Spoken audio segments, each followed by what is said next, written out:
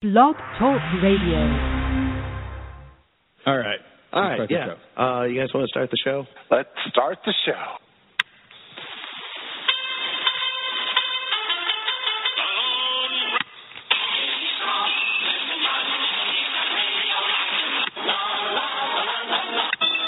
In the great hall of the Justice League.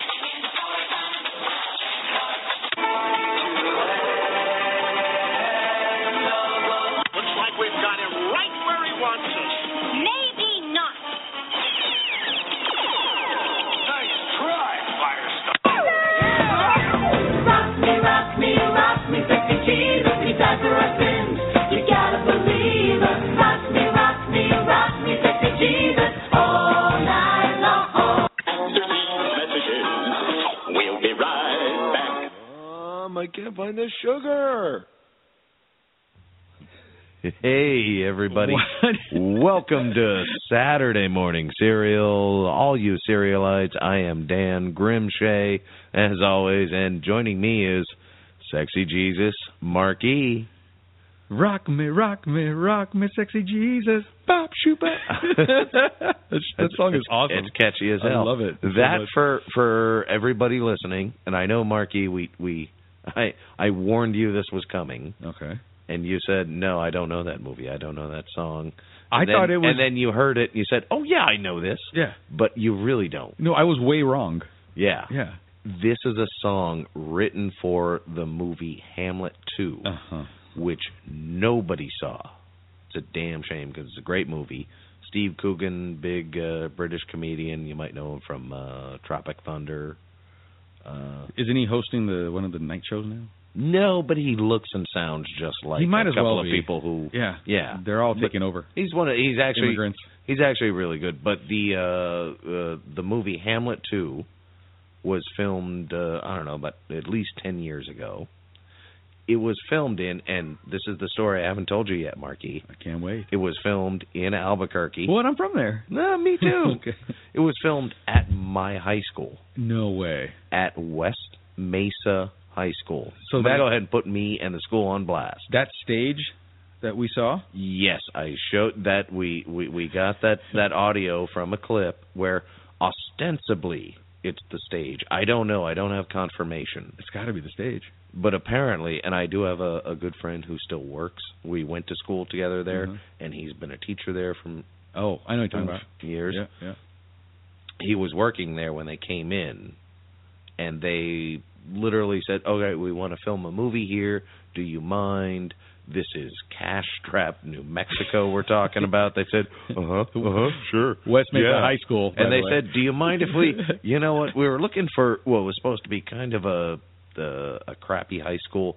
Do you mind if we rebuild a lot of the facades to make them look slightly better? Jesus. This is a true story. It's kind of pathetic. And when they left, they were about to tear them down to let them have the old school back. And they go, no. Said, it's okay. We'll take care of this. You guys go on home to Hollywood. It covered up all the graffiti. Good luck. Sadly, and this is a great movie, by the way. This is a big plug for the movie, in my opinion. Hamlet 2. Look it up. It was by at least one or two of the writers from South Park back in Trey Parker, mid-'90s. Not them. Oh, it wasn't from actually Trey Parker or Matt Stone. Yes, you got it. Lucking into I these. was really trying not to name some fish singers. All right. But the movie itself really bombed. It's a shame. It's a great movie. Hamlet 2, great story about a high school drama teacher. And it's got all the drama nerds. And that leads us to what I want to ask you about, Mark, because I actually do have knowledge about this, and I hope you're honest. But we talk a lot about the geek things here on the show. Almost exclusively. Yeah, pretty much. Yeah. And about how we're getting our due. You know, pop culture, now we have bended it to our will. That's right. Yeah. Dark side. But there were, because we were the nerds in high school. We're coming up. But what about theater nerds? They were always a special subgroup. You know what I'm talking about. Oh, I know absolutely. I know we have our own regional word for them, which is... We actually used to call them pack rats. That's right, and tell us why. Well, PAC as in PAC, which means Performing Arts Center. Yep. So we were the pack rats. And a lot of... I think everyone that goes to high school needs to have this kind of experience where you're just a part of a group. Mm-hmm.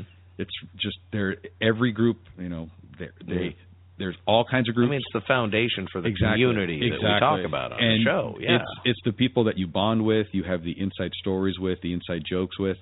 Like, the real memories are with your groups. It doesn't matter what it is. If it's basketball, fine, football, chess club, choir, whatever.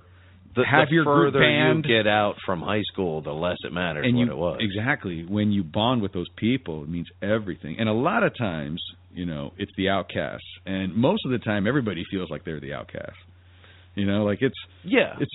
Everybody has those it's moments. Us against them. I think that's part of adolescence anyway. Right. It just so happens they group us together in schools, and we have to go through this. Thus, the cliques are born. Exactly. And there's just that perfect little kind of nerdy clique. All right, just lay it out, Marquis. You were in theater. Yeah. You were I was pack actually rat in yourself. worse. I was musical theater. There's video that exists of me dancing and singing. It's horrible. The idea that it's out there. Yeah. That's why I don't give my last name. Yeah.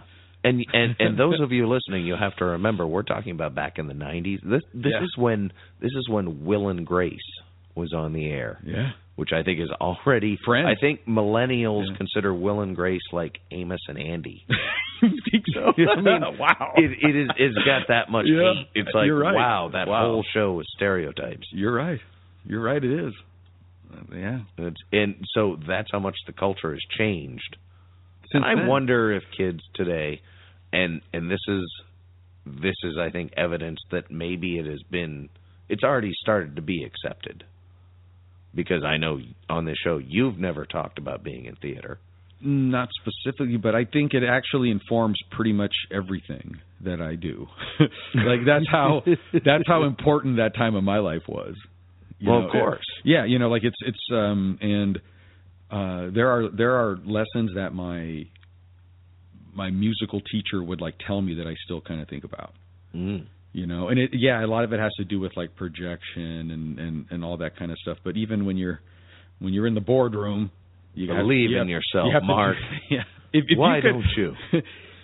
Stop with the graffiti and petty theft. That's right. And come with us, boy, crazy boy. I was the ant. Yes, I was in West Side Story. I was a shark.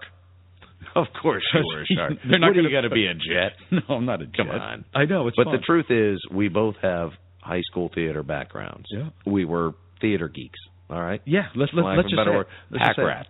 But there were some great things about that may be exclusive to some of the other cliques. Mm-hmm. And let me just go over a few. All right. You get to wear funny clothes. So that's cool. Yeah. All right? And if you're kind of into it, even if you're a dude, you get to put on some makeup once in a while. All right? That's kind of cool. Yeah. All right? Even if it's, think about it. All the cool rock stars had it. If we're just checking boxes of the kind of freedoms you could get you at could high school, which was a big thing. You always want to explore what freedoms you have. Yeah. Theater does offer a lot. You get to actually go on stage, which might be the most terrifying part of it, but you actually get to go on stage and sing and dance around and act like a fool. I wasn't musical theater. I want to remind you again. You silly shark. But this is it, though. This is it. I shouldn't dig. You're actually kind of touching on something that I think is important, and I didn't even realize that until I was doing a little research. I knew that we were going to be talking about musical theater, and I went onto the YouTube, and I just started watching just like random high school musicals, just clips of other high schools doing stuff. I think they and us at the time all thought that we were doing great. Like that we were singing and that we were acting and that we were dancing right. Like there's like this confidence in their faces about what they're doing. Pretty much all of them. Well, and yet it looks horrible. It looks bad. So why the pride and the quality don't quite equate, but I think that's the best part. There's this youthful exuberance that is showing on stage of these high schools, and it's obviously it's like propelled by all the parents in the room. It's all this positive energy. Yeah, exactly.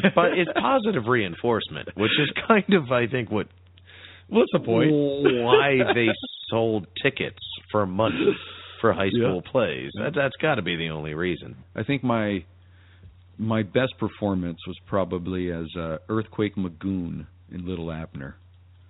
You guys have got to put some Google that because I'm pretty sure our listeners wouldn't have to Google that. No one knows what Little Abner is Earthquake Magoon and Little Abner. Magoon, yeah, he was the big doofus. He was the big ogre of like the neighborhood. One of my English teacher gave his review, and he said that I was as evil as an October sky, but sounded like a summer moon. He was really hippie. He got so high. He actually wanted my Magoon shirt. Seriously, if you can watch like the movie or any clip, usually the Magoon character has like a derby hat on, a jacket, and his T-shirt has Magoon on it. Like Mac and then Goon. All right, man. All right? I'm seriously kind of paused the podcast here just to ask you seriously, did your English teacher ask for your shirt? Yes, he wanted it after the performance. What the are you talking about? He was inspired. Or he just really wanted to look like Magoon. Yeah, I don't know. That's what it was. Oh, man. He was a good guy. I don't remember his name, but he also did a lot of local. If you see him, please call police. No. He was a good guy. He did a lot of like stand-in acting. He was in Wyatt Earp. I remember that. He was in the Kevin Costner movie. Wyatt Earp. Yeah, I cannot remember his name. Good guy. He's probably dead by now. You got to say nice things, just in case. If he's still alive, fuck him. Whatever. So what the hell are we talking about? We were talking about theater. Okay, we did get off track. But, I actually would like to know. I've known you a long time. You have. Okay. The Performing Arts Center might mean something a little different to you. Oh, please elaborate. I've got Marquis has asked a baited question, and for those who can't see him, which would be all of you, little gleam in his eye. Yes, this is something I was kind of hoping wouldn't come up, but hell, since we got time to kill and everybody's listening, why not? Yeah. Yes, I lost my virginity backstage during a rehearsal in the catwalk. Not in the catwalk. Oh, I thought you were in the catwalk. It was no. I thought it was like hanging from the bars, like all fucking badass. That would have been nice. It didn't happen that way. Okay. No, my God, it would have been so hard. I would have fallen as soon as I started sobbing like a baby. I'm sure. Thank you so much. Yes, actually waiting for my cue and knowing there was a lot of pages and it was just rehearsal and it would take a while. I forget what magic phrase I used with my girlfriend at the time, and in the alcove. Oh my God! So, theater geek for life. Good for you. That's the best. Oh yeah. Mine was in a car. I don't remember her name. It was horrible. I remember all my cars' names. No, I know the car's name. I don't remember the girl's name. Ah. Well, her last name, I could say this. No, I shouldn't say it. I should say it. What the hell? Well, it sounds like you know her full name. No, I don't remember her first name, but her last name was Danzig. No, it wasn't. Yeah, I swear to God. That's why I can remember it, because it was the name of the band. Her last name was Danzig. No, it wasn't Danzig. That's like a real last really? name. Yeah, and she was from Canada. Oh, and wait she was a minute, a model. Wait a minute. Yeah. She was a model. You guys wouldn't know her. Yeah. She goes to school in Canada. Oh, see how easy it was for us to go right down memory lane, talking about high school memories there. Yeah. Theater was our memory. I mean, that was it. And theater's memory. Geeks the whole time, But we do have a little theater geek in us. We're there, and we do for sure. But that's something the only reason we're doing a show about this is because you and I were talking about it. We're like, we always talk about the geeks, but we never talk about theater. Yeah, and it's still. And I knew important. that you were in theater, and you knew I was in theater, and yet you and I never talk about theater. Nope. When was the last time we went to see a play? You and I have never seen a play. 20 years we've never seen a play together. I'm not challenging you. I'm agreeing. I think you're right. I know you. All right, so yeah, we live in. You've been to Jersey San Diego. Yes, I saw Jersey Boys before it ever went to Broadway, yeah. But only because this girl took me there, and it was a great experience. I was like, holy cow, that should be on Broadway. Yeah, and there it was. And then off it went. And now it's a Clint Eastwood movie. Yeah, but we live no further away from the La Jolla Playhouse, a world famous originator of Broadway plays. I have a feeling, as we're speaking, they are either putting up a set, taking down a set, or performing on a set. Absolutely, something good right there. We've never done that. How many times have we been to Comic-Con together? Oh, at least 8 times. Does that mean we're ignoring our theater geek side? That's what we haven't been able to answer. I think no. Should we be ashamed? Is that the last one to come out? What I think it highlights is that musical theater and like taking in a show still has its same place now as it ever did. It's something that is a special occasion. You do very, rarely. And you enjoy the hell out of it every time you do.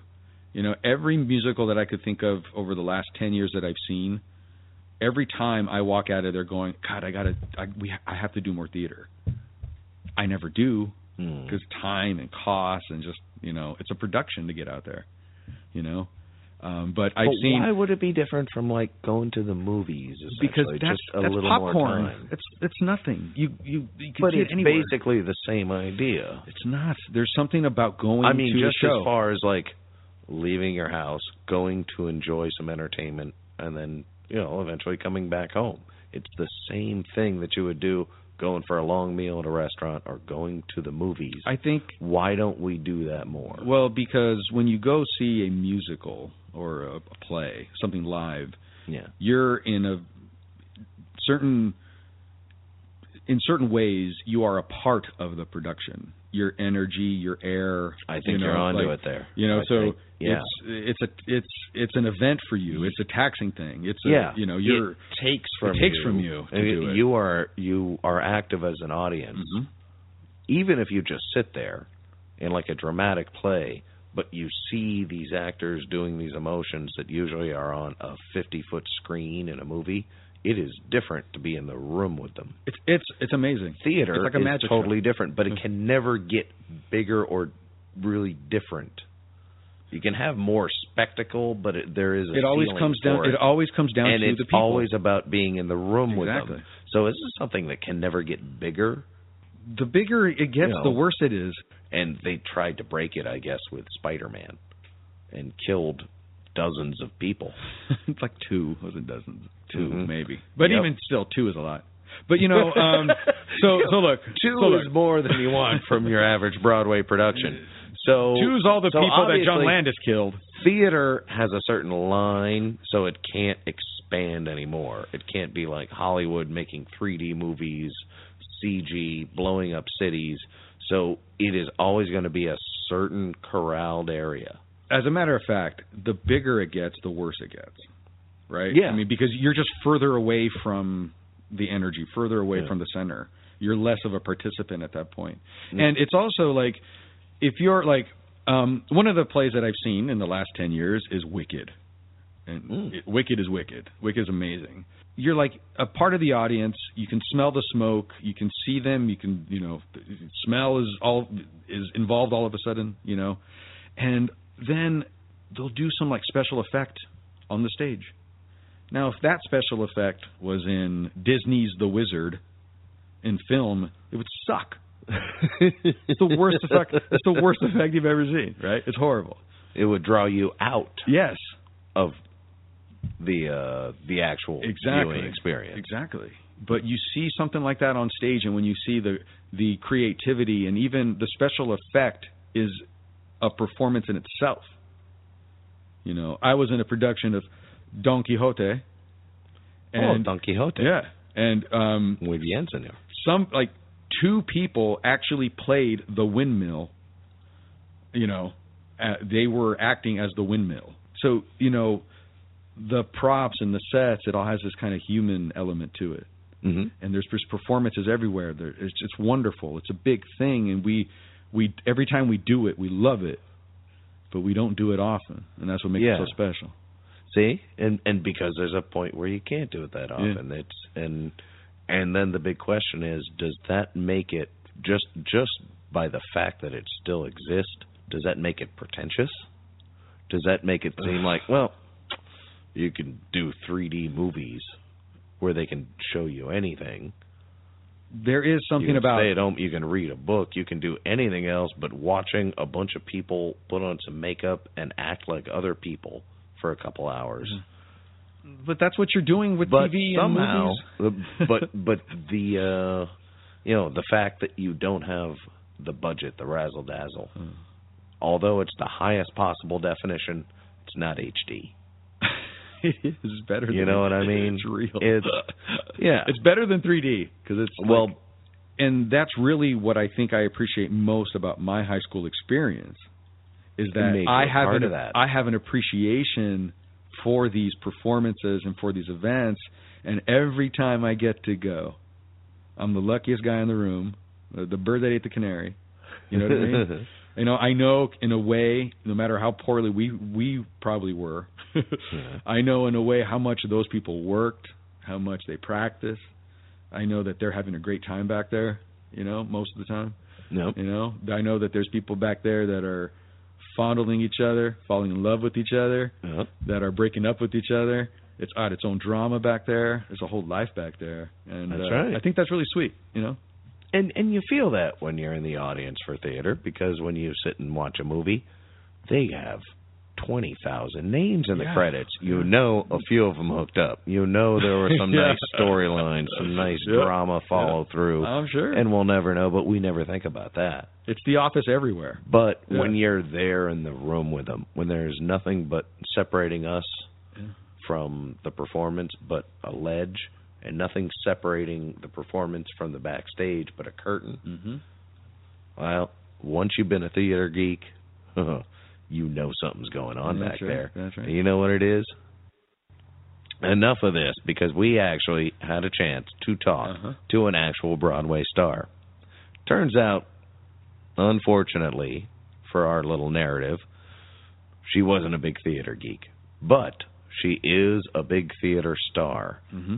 Chantel Riley, who plays Nala on Broadway. That's Broadway mofos in The Lion King. Disney's The Lion King. That's right.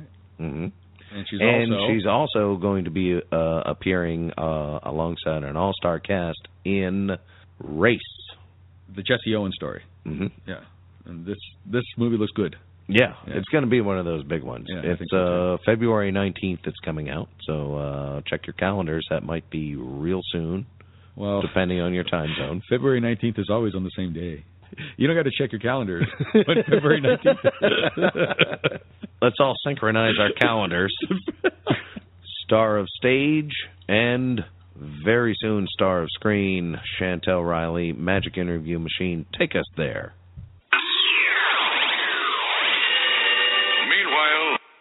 I am talking with Chantel Riley, a bona fide Broadway star who, I'm guessing a little later today, you have a commitment on stage? I sure do. That is, and I think commitment must be a big buzzword for people on Broadway, or people in theater in general. I mean, you commit to these shows. Yes, we do 8 shows a week, sometimes 9. I am lucky if I have 8 or 9 meals a week.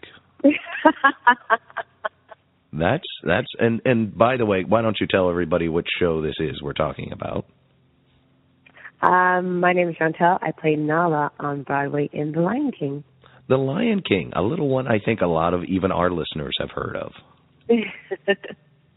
That is so awesome. And also, you're in the new upcoming Jesse Owens biopic, Race, Yes, which I do want to cover a lot more later. But first, this is a rare opportunity for me, so I've got to pick your brain as a theater nerd. I hope you don't mind. Okay.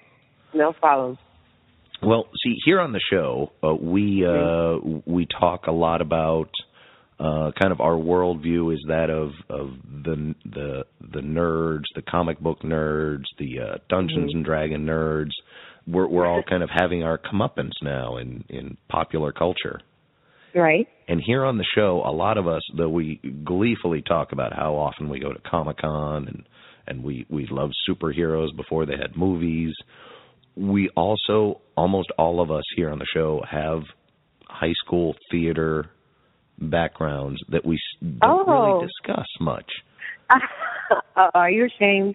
Well, see, that's kind of been our internal conversation when we're talking about my opportunity to speak with you today. We said, should we bring it up? I mean, I think we should. And then it got us thinking, is that kind of, since this has just been a big cultural revenge of the nerds the last 10, 15 years, is this the last little nerd clique to finally get their due? I think so. I think it's time. Mm-hmm. Well, you are, I know you're from Canada, and I don't hold that against you, but I'm wondering if it was the same kind of culture back then. Were you in theater in high school? Were you guys kind of your own little group, et cetera? No, I actually didn't get into theater until doing The Lion King. I didn't really know much about it. I didn't know much about musical theater or Broadway at that. I just knew I liked singing in my church and just became a part of our little drama team at church, but didn't really do much musical theater, So, but that's pretty much where I got most of my experience before actually getting The Lion King. I would just do little plays and stuff at my home church. Okay, so let me see if I understand this right then. Mm-hmm. You got a little experience singing in church and doing some plays, some short skits, I imagine, and then from there you learned about Broadway by doing Nala in The Lion King. Yeah. That's kind of a leapfrog. I mean, I know you originally got hired to the German cast, but that's really not that. It's not exactly a knock on your skills. No, absolutely not. A friend of mine told me about the open casting call, and I was working there for about a year and a half until I got told that I was going to Germany to perform with Nala over there. You make it sound kind of like the Army. You signed up and they told you, well, now you're going to Germany. I was drafted. Exactly. And I understand you don't exactly speak German.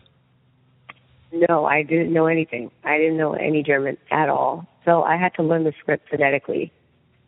And as I spent more time in the city, I picked up some words here and there, and I could kind of communicate. Don't know much of it now because it's been a while. But, I definitely did not know any German before going to the show. Wow. Now that's some bravery, because it sounds like you just sort of said one day, hey, you know what, I think I'm going to audition for a Broadway play. And then you got drafted and assigned to Germany, despite not knowing any German. What was it like when you were called to come join the Broadway cast then? How did that feel? It was kind of unreal, actually. Like, I was like, sure, I guess. I mean, are they sure? But knowing and realizing how huge it was, and again, I was still getting to know what this whole musical theater thing was, how big of a deal Broadway was. I was like, wow. I was definitely shocked, and wasn't expecting it to happen at all. I thought I was just going to finish Germany and just go back home and figure out something. What is that like then, I guess, to finish a run? I mean, the show is still going on. It was going on before you went to Germany. Yeah. It is, as far as I understand, still going on now. Still is.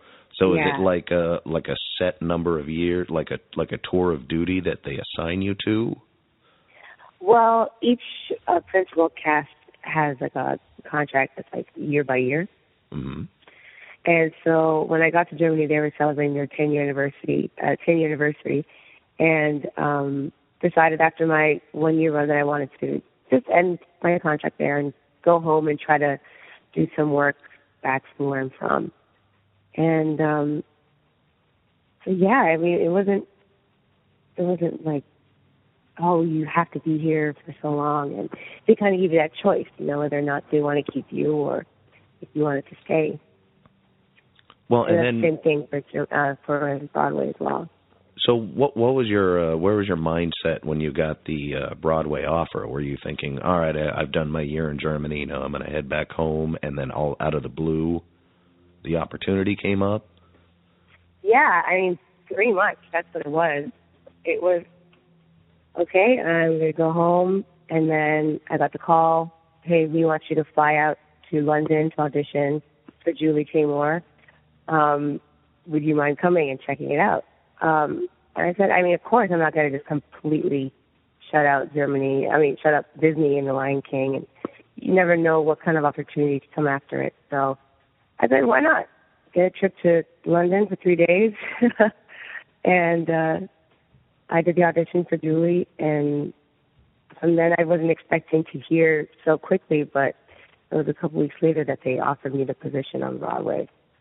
Well, so, yeah, it was a shock. Well, it was belated a huge congratulations. Shock. Thank you. But now, I definitely didn't think I was going to get right back into it as soon as I did, but, yeah, that's how quick it happens. And then you basically got off the plane at JFK, walked down to Times Square, put on the outfit, and it's been 8 shows a week ever since? Right. So after that audition, I didn't start until, I think it was 2 or 3 months after that audition, because they had to do the transition, and the person before me had to finish out her contract. And then, yeah, it was pretty much, I had a nice little 3 months off, spend time with my family, and then I moved to New York. And I've been here for 3 years. Oh, man. Any end in sight? Are you thinking about going back to Germany yet? I would go back to Germany to visit my friends. What a diplomatic answer. Right now, I'm just focusing on continuing my run here and doing some more film and television as well.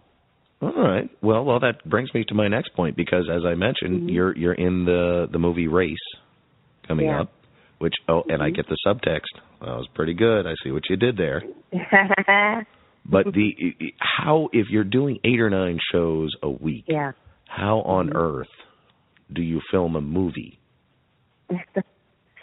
Well, what's really great here is with Disney is they allow us as artists to do other things, and they give us the time off if they're able to give it to us.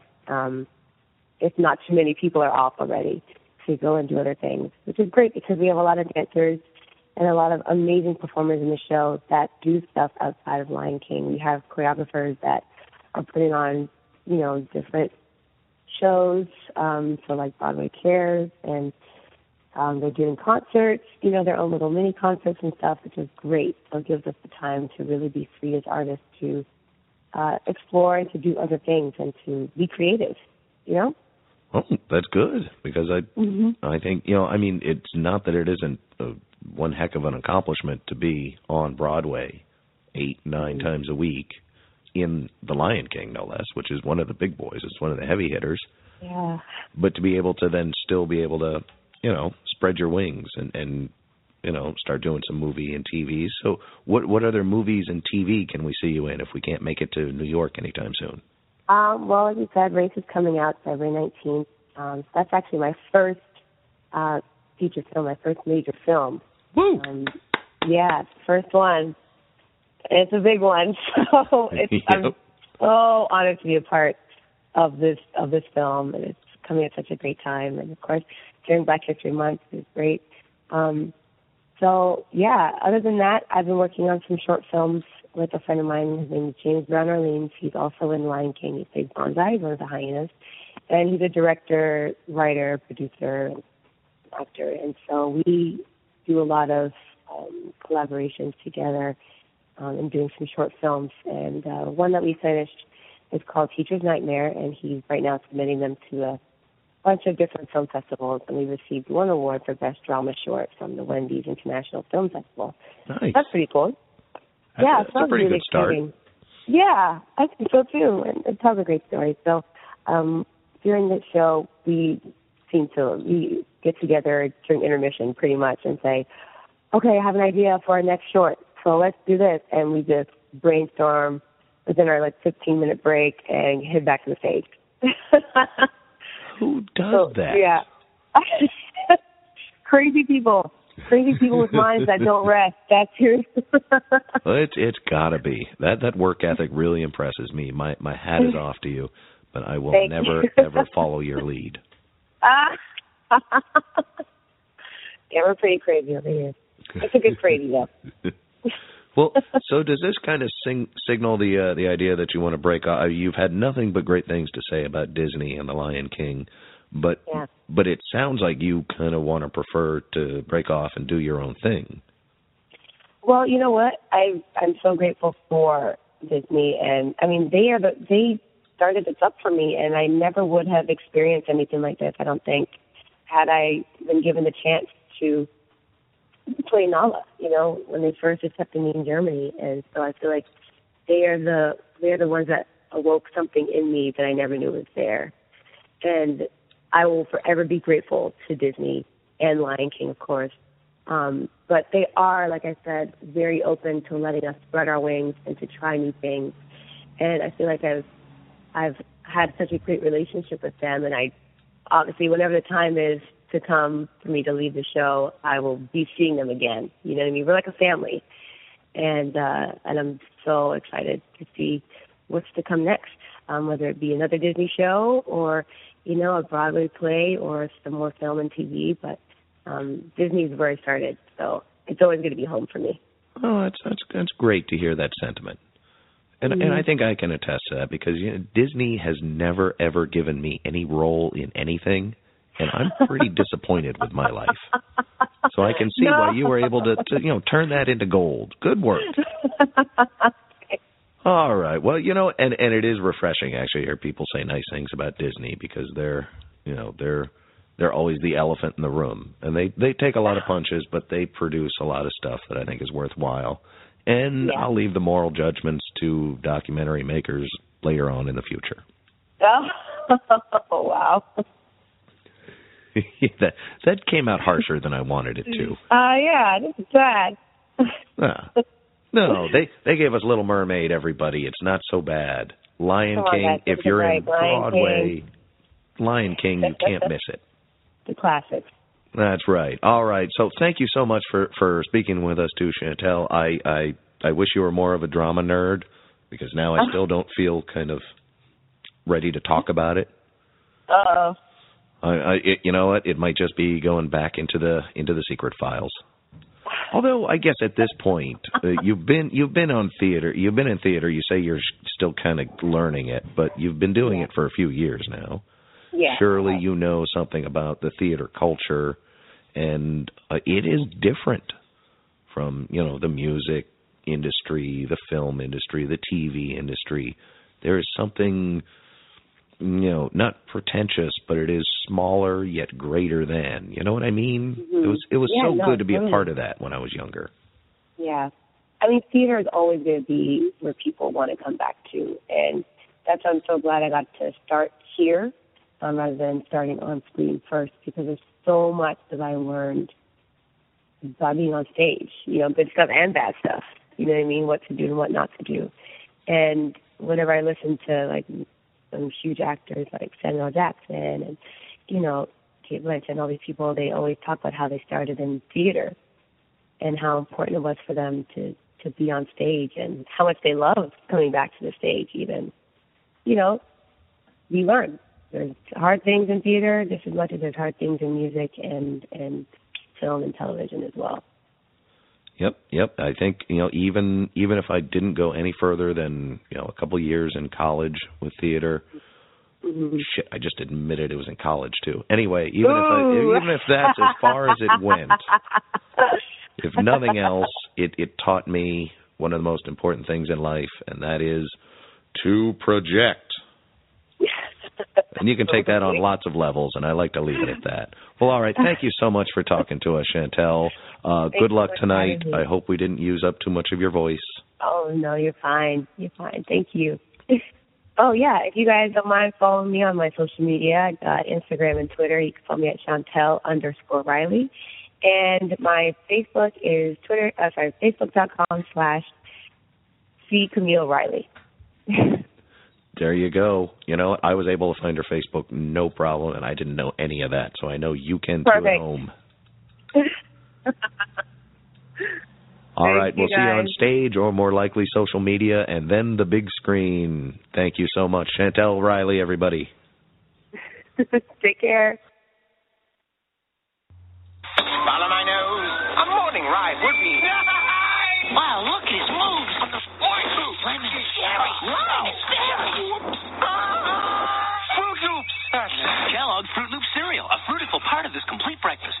Disney's The Lion King 2, Simba's Pride is now available only on video, and you can share in the adventure with Kellogg's Fruit Loop cereal and one of 4 pop-up collector cards. It's your favorite characters from the video, free inside specially marked boxes of Kellogg's Fruit Loop cereal. Lion King 2, Simba's Pride, everybody. It's not exactly the show that Chantel Riley is in, but still. I mean, if you're going to get a cereal commercial that has something to do with the Lion King, that's about all you're going to find. That's good work on you if you actually do better. So stuff it. You're right. Yeah. It's incredibly difficult to find any Broadway musical branded cereal. Isn't that weird? Yeah. Because I think we everything on this show, we obviously everything else that we liked and participated in, right, we glorify. Kids, I mean, I played soccer for 4 years. Yeah. I ate the hell out of kicks. Yeah, you're right. You know, there was a special synergy in all that. Theater, though, was always a little bit different, and maybe that's why we sort of still compartmentalize it. I think so. Us. It seems to have eluded the popular culture, like the mainstream popular culture. Now, it produces all of our people. It produces all these incredible, talents. Chantel's one of them, but it's like there's great stuff out there. Now, Chantel Riley, who she's not in the cartoon. I don't know if you remember that from. Nope, not in the cartoon. She's way too young to be in the cartoon. Yeah. She wasn't alive when the cartoon probably might came have been out. alive. Yeah, she might have. Yeah. She might have been, but that was the lovely Chantel Riley who plays Nala. Lovely on doesn't Broadway. Lovely doesn't cover it. She's stunning. You she's are incredible. Right. She's I don't talented. want to get creepy, but she's wow, crazy. Everyone's got to check her out. She's on Twitter at Chantel_Riley, I believe, is her Twitter feed. But she's just something else. I think she's going to take over the world. Watch out. That's right. Yeah. That's right. We even watched just for preparation's sake, mind you. We checked out a few YouTube videos of her singing. in front of an audience. She covers with her, Adele, with her partner she mentioned. She covers Bob Marley. She's really good. Yeah, just amazing. We didn't look very hard, but we did not see any clips of her actually performing on stage in Broadway. Yeah, and I think there's a reason for that. The big Disney theater is still, theater. Even though we talk about it like it's so different. Yeah. From what the rest of the entertainment is, because it really is a little bit different, I think. I mean, that's a big deal. They do it 8 times a day, and you think your ticket to a late night movie is expensive. Yeah. You go to see her perform on Broadway, it's like $150, and that's or something, a crappy right? seat. Yeah. Yeah. And that's what you get as a tourist walking in last minute kind of thing. You're right. So, but it's still happening, which means people are still buying. Exactly. Yeah. There's and that's what maybe I should just say it like this: supply is very limited, keeps demand up. Yeah. So theater viably can just keep going on. Well, and supply doesn't keep the demand up. Supply and demand where they cross is what dictates what the price is. But there's a finite supply You're of right. theater. And it's hard to do, as we have grown an appreciation for. Even how badly we did when we were in high school, and I swear, adds to our everybody right appreciation, now, everyone right now listening is going, "We were pretty good." No, you were not good. You weren't. You were we horrible. Weren't. None of us were good in musical theater in high school. If you had 50 There's lines a couple in high of school, you had 1 or 2 good lines, and that just impressed. Just like a puppy who barks on command. That's basically how good we were. But we had the passion. Now, it was the funnest. And also, yes, some of you had talent, and some of you are very good, and some of you grew up to be in Broadway. But what I'm saying is high school musicals are horrible. Mm-hmm. Even the one that you were in. And it doesn't matter because it was so much fun. It was so amazing. That just makes me more and more angry that Chantel Riley didn't actually do it. What a trip, right? She didn't get that thrill on a high school stage. She got it on a Broadway stage. Wow. It's amazing. And she's apparently doing it really well because she was good. She started in Germany, right? Yeah. She auditioned production. for it, and then she said, I don't know if they used the words, but they said, you're close. Why don't you go to Germany? Yeah. For a while. And she worked it out there. Purposely did that just to keep an eye on her, see her progress, and brought her back. And now she's working every night. Any chance she has when she's not talking to me, she tends to be, performing on Broadway. Yeah. So there you go. There is still theater, and I don't know why we kind of felt like maybe it was something we should be ashamed of, or why we didn't talk about it more. I don't plan to talk about it anymore, but I figured this episode was enough to bring it out. I think I know why, though. There's a reason behind everything, right? I think I know why we don't talk about it. What? It's because you formed those memories and bonds with specific people. Like it's a series of inside jokes and inside stories, and because it's bad, no one else is going to care, right? The only people that care about this are the people that you were, with at that time. Like a safety performing bubble. It is, we had so much fun doing it. It didn't really matter if it was good or not. What you were forming in your mind at that young age are these experiences, and again. So high school theater is like a giant trust exercise. I love it. Yeah, well, it's like a bunch of those. What are those water monkeys?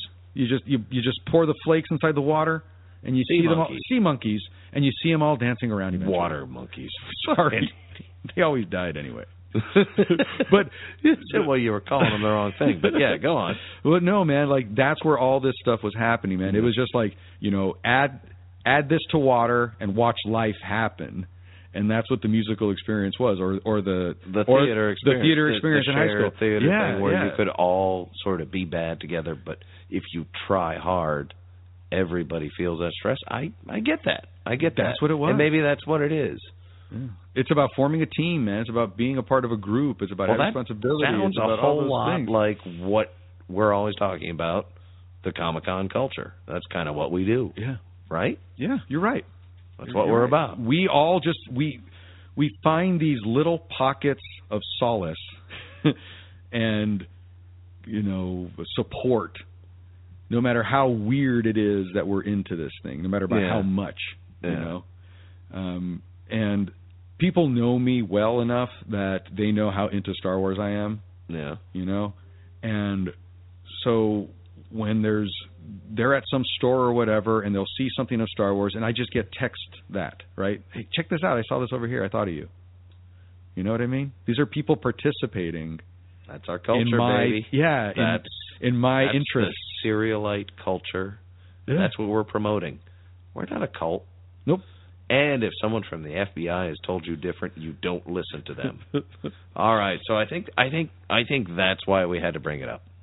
All right. So that's where theater falls in the umbrella, and that's why I keep talking about it like it's a different subject. We are both theater geeks. We're both comic book geeks. We're both superhero geeks.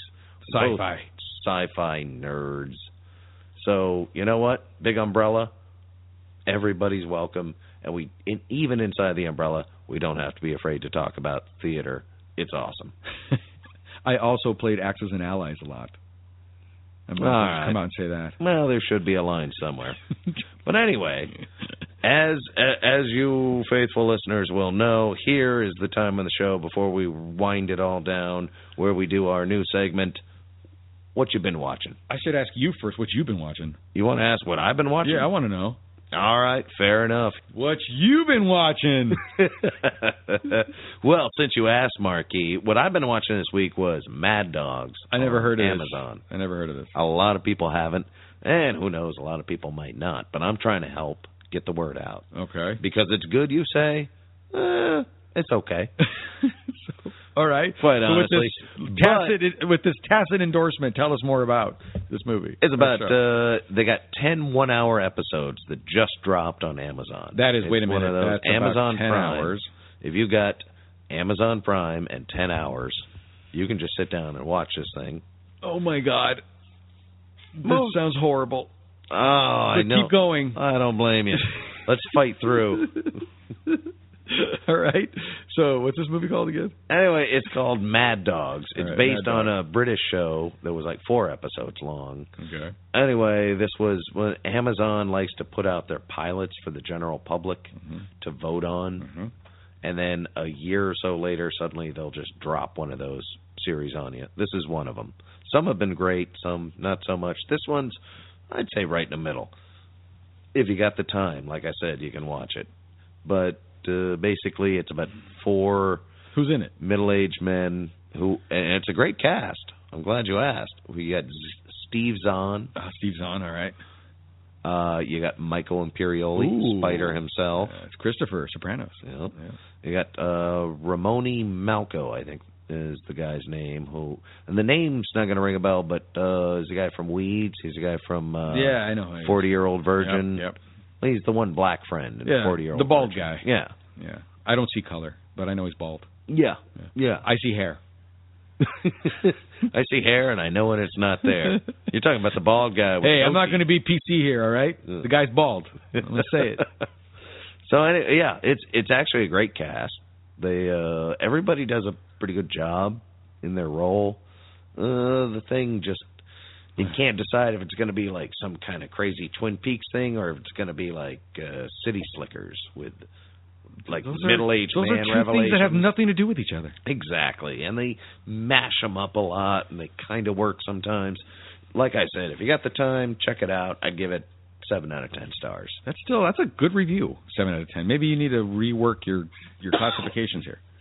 No, 7. It's still good enough.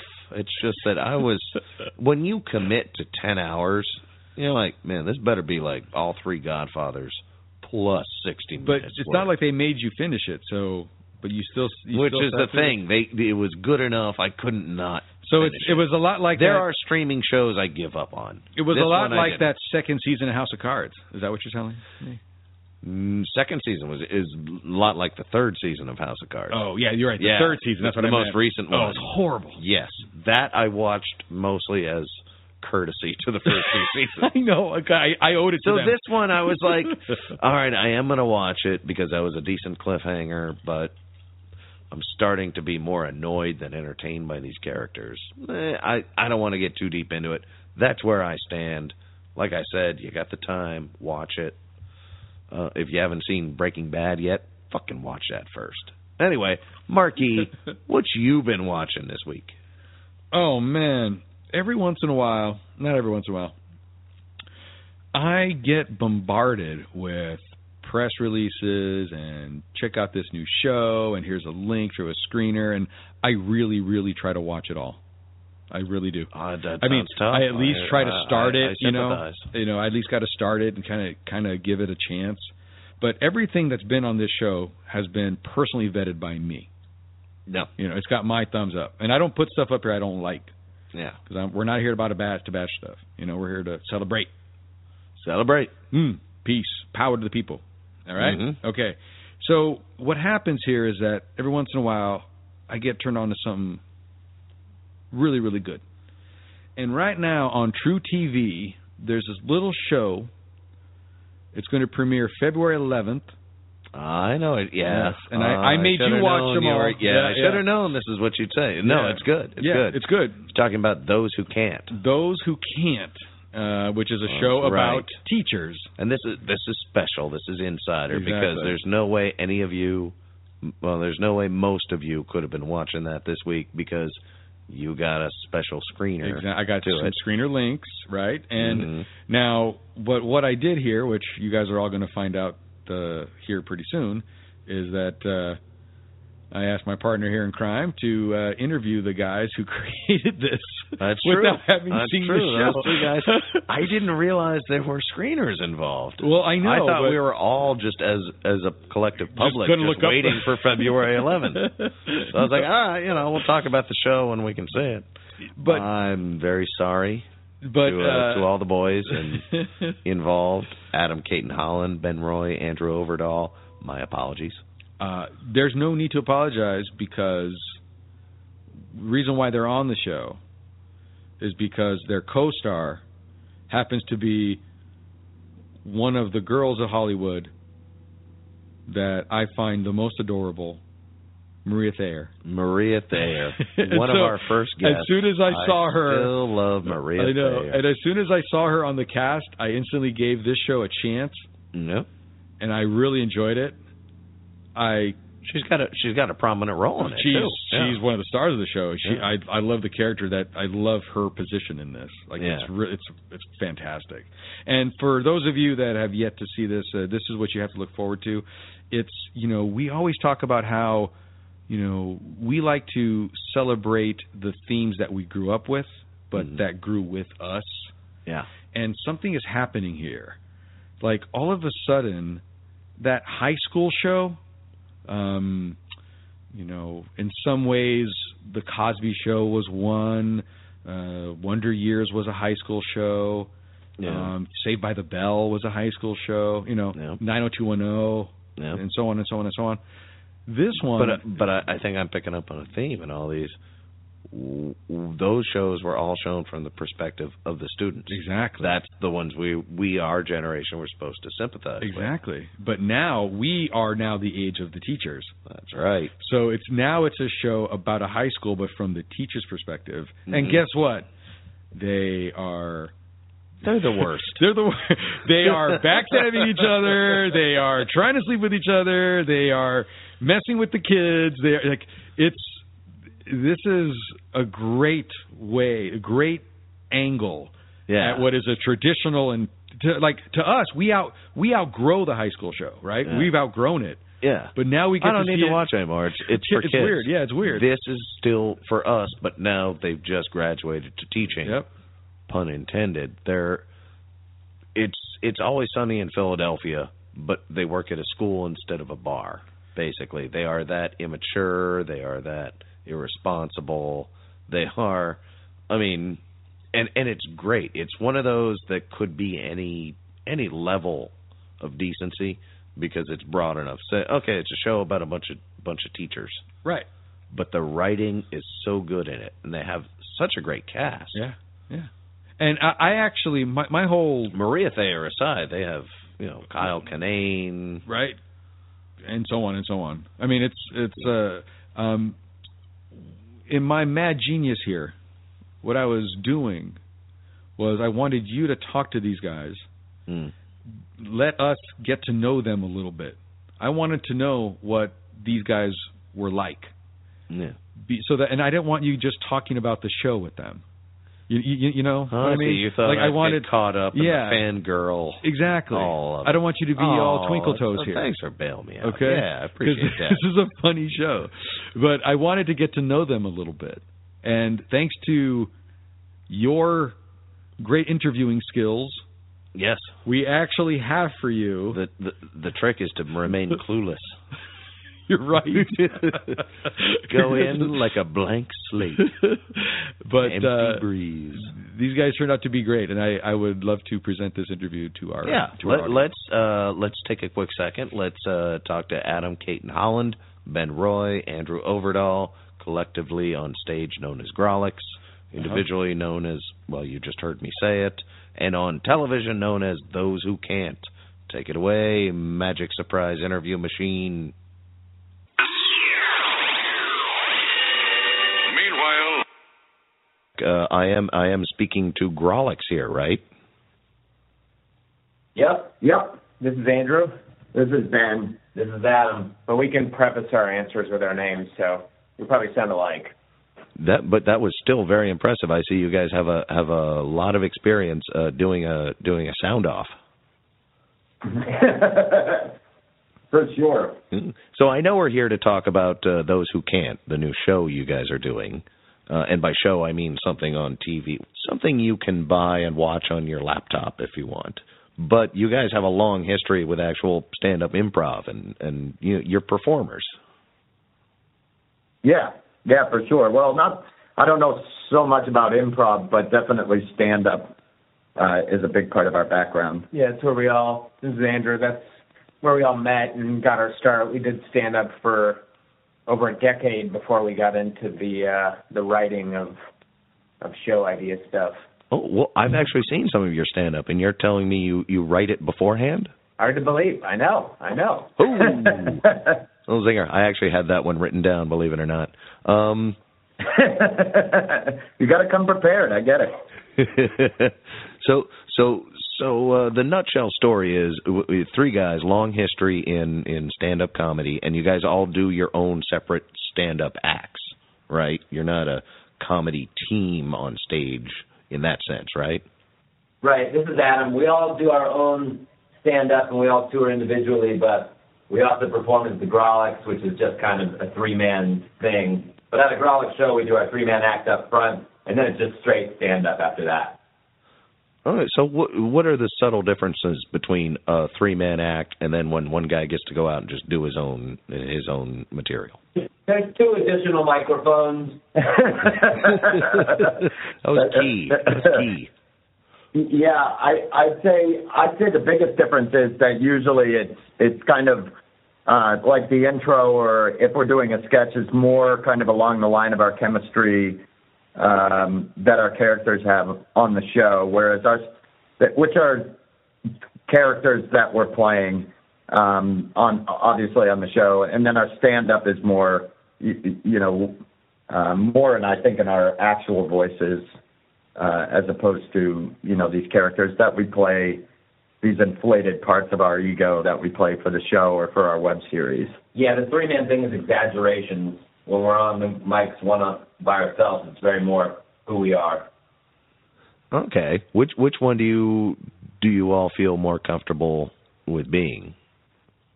And go ahead and take turns. This is Andrew.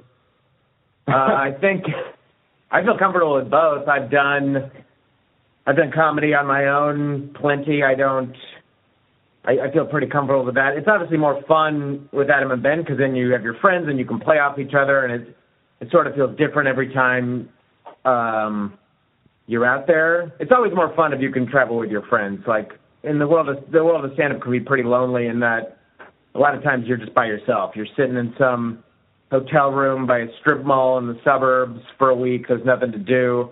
But anytime you can be with your friends, that improves that greatly. Well, you must have better friends than I. Yeah, put friends in quotes. I just meant, somebody to split the dinner tab with 3 ways. Yeah, P.F. Chang's gets expensive every night. But yeah, no, I think I probably prefer. I don't know. I mean, it's just. Now we've been doing them probably about the same amount of time. Well, a little bit less, but I would say probably stand-up for me. I mean, I've been doing that for 11 years, and I think that voice being on stage is closer to my actual personality, if not who I really am. So I think it's much easier, obviously, to be yourself than to play a character. But I like doing both. I think it's fun, but I think stand-up's probably more my bread and butter.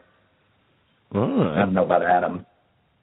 Adam hates both. I'm sorry, I was eating. No, I like both, honestly. I agree with Ben. It's just easier to do a single-man act, but it's a lot more fresh feeling with Ben and Andrew because I never know which way it's going to go. There's a lot of improv. So I really enjoy both. If I do one for too long, I miss the other. So I enjoy both. All right. Well, then, as a way to segue into the new show, Those Who Can't, which is, as if you know the saying, you can probably guess, is about teachers. That's completely character. You guys aren't yourselves in this at all. In fact, you go as far as to wear costumes and go and film on sets. I'm pretty sure. I haven't seen it, but these are my guesses. Yeah. Yeah, I mean, for sure. I think when we created these characters originally for our web series, they're very exaggerated cartoon versions of our worst traits. So for instance, this is Ben. My character, Shoemaker, is, he's kind of a Pandora's box of emotion. He's always very volatile, whether it's, sad or happy or whatnot, or angry a lot of the time. So he plays a very aggressive version. I'm not that, but definitely tend to be the most emotional of the three of us, I think. Mm-hmm. My character, our characters are all based off ourselves. I mean, this is Adam. My character I describe as a pretentious bro, and I have both qualities that I suppress very well in real life because I would be an asshole person. But on the TV show, it's fun to let them emerge.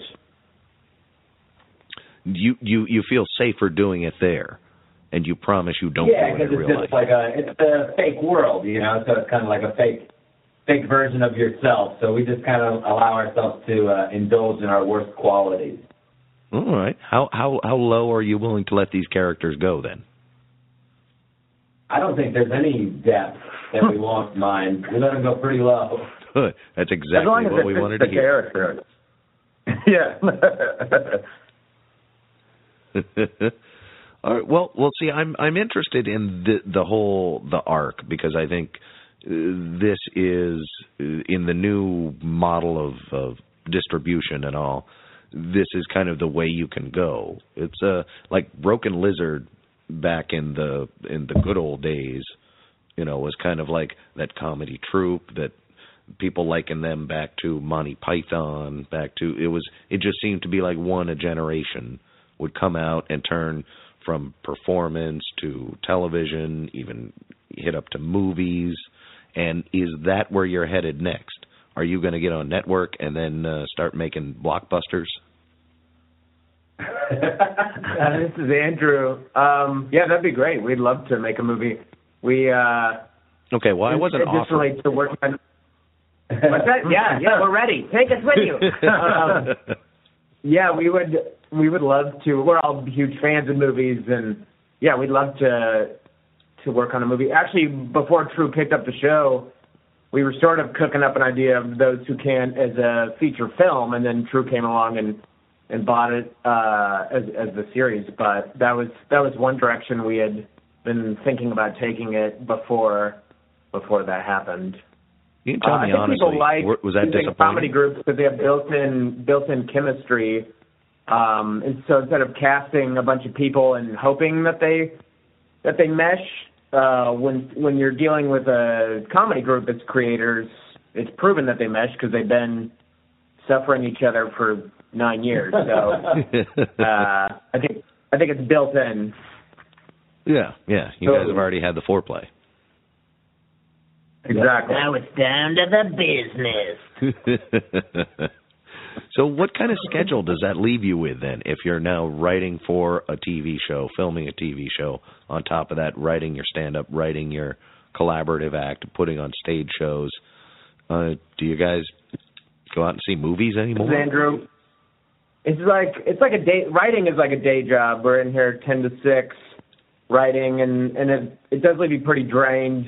You have decision fatigue by the end of the day. I think all of our stand-up has suffered a little bit for it in terms of in terms of churning out new stuff because all of our energy goes to the show. And then once we start shooting, then it's a nightmare schedule where it's every day it's kind of a different time, and a lot of times you're there for 12 hours, and the last thing you want to do when you get home is go out and do a stand-up show. You're pretty beat. So So, but we all have managed to maintain our stand-up careers. We all still do shows. It definitely takes more of an effort than it does when you're not working on the show, when you can just concentrate on stand-up. Well, let me ask. This is Ben. Oh, yeah, go, man. Sorry. Oh, no, I was just going to say, I for sure, and I have, a wife and a son, and so also trying to fit family in there, along with other interests, like music and things like that, like other things that we're all into individually. It's days are pretty packed, especially right now with the premiere coming out on February 11th. Press and travel and stuff like that. It's not a whole lot of time for anything else. So, well, let me ask just from the perspective for all the aspiring comedian, stage performer, television stars out there, which is the strongest leg on this table? What is paying you more? Who's putting the most butter on your bread? And so that they'll know to just concentrate on that. This is Adam. TV pays more than anything, of course, but if we didn't have our stand-up backgrounds, I don't think we'd be doing as good as we're doing. It sort of prepares you. The other day I was just like, oh, I guess this is what we were training for all those years and not really realizing it. So, yeah, of course, like TV and movies pay way more. The only way you make a lot of money in stand-up is if you become a big star selling out theaters, and the only way to really do that is to toil for 30, 40 years or get on a TV show or movie and jump to that level. So we all kind of hope this really pushes all of our stand-up to the next level, individually and as a group as well, where we can play theaters and not have to do the shitty rooms you don't want to do. And I think one complements the other. So you're saying there's no way out, there's no shortcut? There's no shortcut. Everybody remember, True TV. We're going to keep our eye out for those who can't. You'll know it because they'll be wearing costumes and being on set. Awesome. Thank you. Thank you. All right. Thanks a lot, guys. Have a good one. Honor, integrity, courage under fire. This is all stuff you kids are going to learn today. All right, game on. To teach is to inspire. You're kind of a leader around here, so why don't we try being a leader to our peers, okay? Now, I want you to apologize to this nerd. To enlighten. So who wants a virgin, barely alcoholic margarita? Who's in? Everybody? Yes, that's what I'm talking about, guys. We're having fun, and we're learning. To challenge. Time's going to separate the strong from the weak.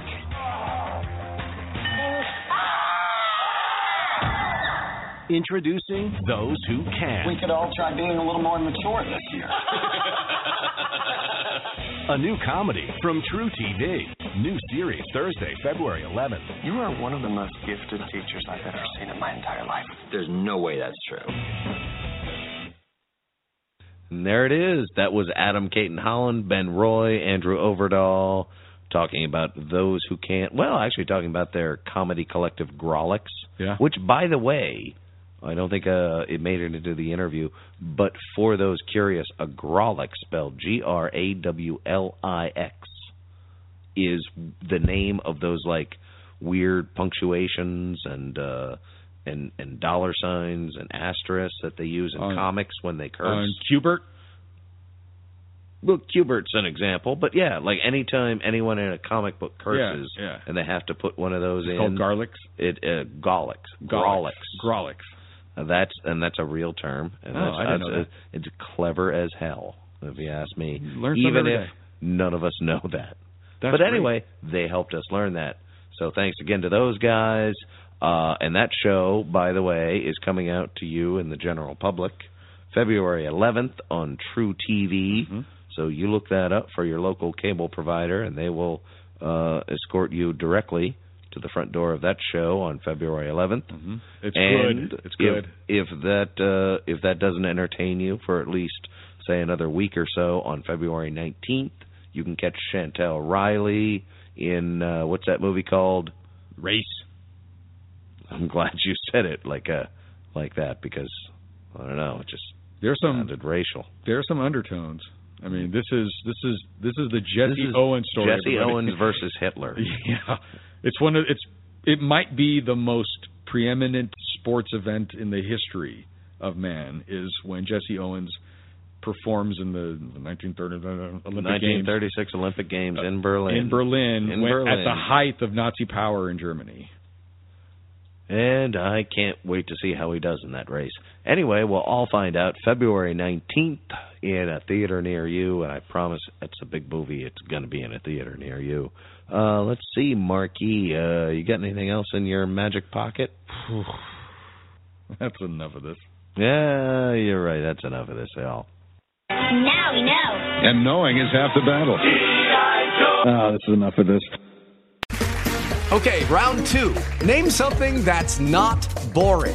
A laundry? Ooh, a book club. Computer solitaire, huh? Ah, oh, sorry. We were looking for Chumba Casino. That's right. ChumbaCasino.com has over 100 casino-style games. Join today and play for free for your chance to redeem some serious prizes. ChumbaCasino.com. No purchase necessary. Void where prohibited by law. 18+ terms and conditions apply. See website for details.